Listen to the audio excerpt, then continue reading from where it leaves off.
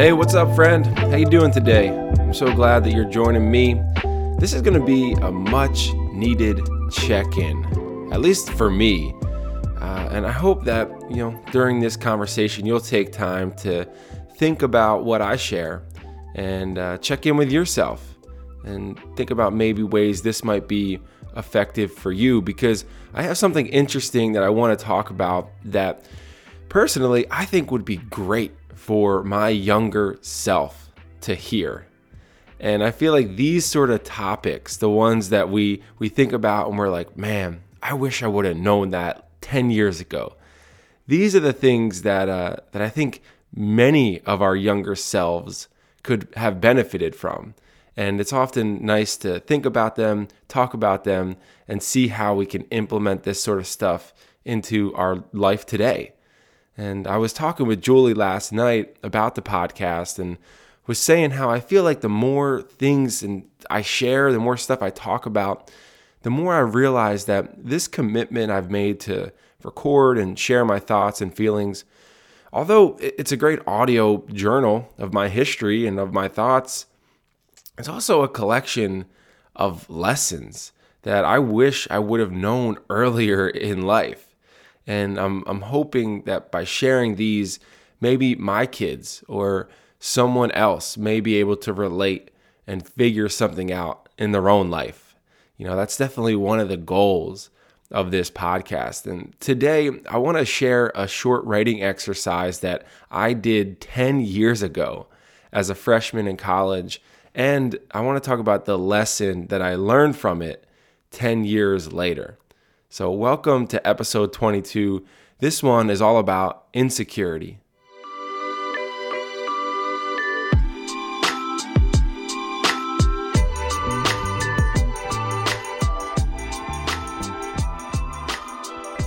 All right, man, it's great to be here today. I'm feeling a little extra grateful that I get to do this. It's been fun to take a little break over the weekend, but now here I am. And I'm excited to jump into this topic. In fact, I got a text message on Sunday, a couple days ago, from my dad, who's been listening to each episode and slowly making his way through. And he said, hey, listen, I think we can all agree that 37 minutes for a podcast episode of you just talking is a little bit too long. Maybe we could stay closer to 20 minutes. And you know what? I completely agree. So I'm thinking moving forward, it's nice to keep these brief and make them more digestible for everybody. So I appreciate that feedback, Dad. And it's funny to think about feedback and insecurity, because sometimes when we are feeling really insecure, we are incapable of receiving feedback, especially things that could be constructive criticism that could really help us. Often our mind just turns it into this like bigger thing than it actually is, and it makes us think all of these negative thoughts, and that I just think that they're unnecessary. Being insecure is really, really hard. I think that like all the things that make us who we are kind of get sucked out of us, and we feel like a shell of who we were meant to be. And I just think that's so unnecessary, but the only way that we find that out is through experience and perspective and just maturing. And as I mentioned today, I want to share a story about that I wrote in my freshman year of college, and it's about old age. And it was from one of my favorite classes in all of my 4 years at William Patterson. But it was funny that it fell in the spring semester of my freshman year, because at that time I was very insecure. I had just experienced my first semester away from home up in North Jersey, and I had gone through some stuff, meaning I had come to this realization that maybe who I thought I was isn't the case, and now I'm on a much bigger campus, a lot more people, and I don't really know where I fit in. And I was going through a tough time in this class unfortunately fell in that time. So I missed out on a lot of the great things that I could have experienced in this class. But it wasn't in my major, but it was an English class, and I love to write. And so I was already looking forward to it. And then the professor was just this really awesome guy. So it was English 11007, Writing Effective Prose, spring 2010, with Professor Bob Rosen. And he had this great way of having us come into class and just giving us this free time, this 10 minutes of silence, just to write and be present. And some days we would have a topic that we could choose ourselves. It's not like everyone was writing about the same thing. We could just pick a topic and focus on that and write for 10 minutes, or we could come in and just write anything, just brain dump onto the sheet of paper. But the thing is that we would turn these in. We would give them to him after the 10 minutes, and he would read them. And he would pretty much have us journal. And I think that is so cool. So one of the focused free writing exercises that I did on January 26th, 2010 was on the topic of old age. But what really hit me was the note that Professor Rosen put on the back of the paper. And the moment that I found this folder for, I guess, like, it was this past summer. So 5 months ago. I found this folder. I looked at all my old journal entries, and this was like the first one that I read. And when I turned over the paper and I read his note, it hit me right in the chest. And I was like, man, wow. It's amazing to think about how far I've come. So I'm going to share that with you. But first, I just wanted to read what I wrote. It says, "The sun slowly rises over the hills of Los Angeles. I wake up early so I can sip coffee and watch the sunrise.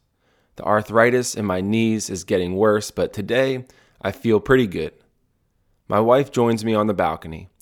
Although it's been 45 years of marriage, we are still best friends. Later that day, we walk down the boulevard to get lunch. We talk about how growing old is strange because it's difficult to imagine yourself retired and with grandkids until it's already happening. For me, growing old means it's time to kick my life back into gear to catch up on all the stuff I missed while I was working. Rather than calling it quits and being lazy, I keep myself active and in good shape. We spend summer days on the beach without a care in the world and plan our next trip to a destination we've always dreamed of. It's comforting to think about our children and feel assured that we did a good job raising them and that they'll do a great job being parents as well." So that's what I wrote down. I think this class happened in the afternoon. So the afternoon of January 26, 2010. And I was thinking about retirement and old age. And there's a lot to take away from this. First of all, I don't know about LA. I mean, I like it, but definitely not a retirement location. So I'd probably rethink that. And as I look back 10 years from later, that has changed. I'd also go back and change my way of thinking about doing stuff after retirement, because now, Julie and I think a lot differently about our life and what work is. And I think we both believe it's possible to live a life of freedom and kind of exit the rat race before retirement, so that you don't have to work 40 years and then get that sort of freedom of your schedule, but you can actually create a life where you have an income and you also have freedom of your schedule, and you're not stuck to checking in and clocking in and clocking out at a physical job. So that's something that we would change. But the big takeaway was, like I mentioned, this note that he wrote on the back of the paper, and it says, "Mickey," which, first of all, not many of my college professors knew me as Mickey, because if you didn't know, my birth name is Michael. So when I went to college, all my professors would say Michael Weldy. And depending on how I was feeling that day, if I was feeling really insecure, I would just say present, and they would just know me as Michael for the remainder of the class, which wasn't a big deal in most classes if they were big kind of lectures, because we weren't really interacting that much. But some of the classes were a little bit more interactive, I was like, I would be, insecure to correct them and say, hey, you know what? Actually, my nickname is Mickey. That's what I go by, Mickey. But in his class, I remember I did feel confident and comfortable that day, because he was just such a nice, easygoing guy. He really prepared his classroom to be open place. So he knew me as Mickey, and that kind of makes it more special. So he said, Mickey, you've been doing a very good job with this. Keep at it, Bob. And he gave me a check plus. And then it says, P.S. I hope you'll talk more in class. You could contribute a lot to our discussion. I remember reading this a few months ago and just being reminded of the crippling insecurity that I faced during I can't even just say my freshman year of college, because it lasted long after that. But really specifically in that semester, I had gone from being very confident in myself in high school, and then the fall of my freshman year being very confused and getting lost. And then here I am in the beginning of, I don't want to sound dramatic, but when I look back 10 years later, I really do think it was like an identity crisis. And this was like the beginning of that. And it had caused me just to be so insecure and so crippled. And I felt like I just trusted the negative and toxic voice in my head more than I trusted the positive and encouraging and loving voice in my head. And it caused a great deal of pain. And it caused me to miss out on so much, like speaking up in class and making friends and just getting the most out of my experience. And reading that, this guy, he noticed something. He recognized the fact that in all of these journal entries, which, listen, I don't know how many weeks a semester is. I guess it's from January to May, right? I had this class twice a week, and every single day we came in and wrote. So I have all of these papers. I have tons of journal entries. And he noticed, and this was in the beginning of the semester, he noticed there was something that I was holding back, that I was feeling, and he tried to call it out. And I think eventually, because I do remember a couple kids in that class, a couple of my other students that I started to grow closer to, that I started to look forward to seeing when I got there. So I think over time, that did become a place where I felt comfortable to open up and be myself, which is awesome, because it's all because of Bob Rosen. He did that. But yeah, it just really impacted me. And I think that you get a glimpse into what I was like during this stage in the bonus episode that I posted on the podcast. It's called Please Just Be Yourself. And it's an audio recording from me in 2017, in a time in which I was just beginning to get out of that identity crisis. So that's 7 years later. And, eventually I did grow out of it. And now I'm comfortable being myself and confident in who I am. And I don't, get all red in the face when the classroom looks at me and I have to talk.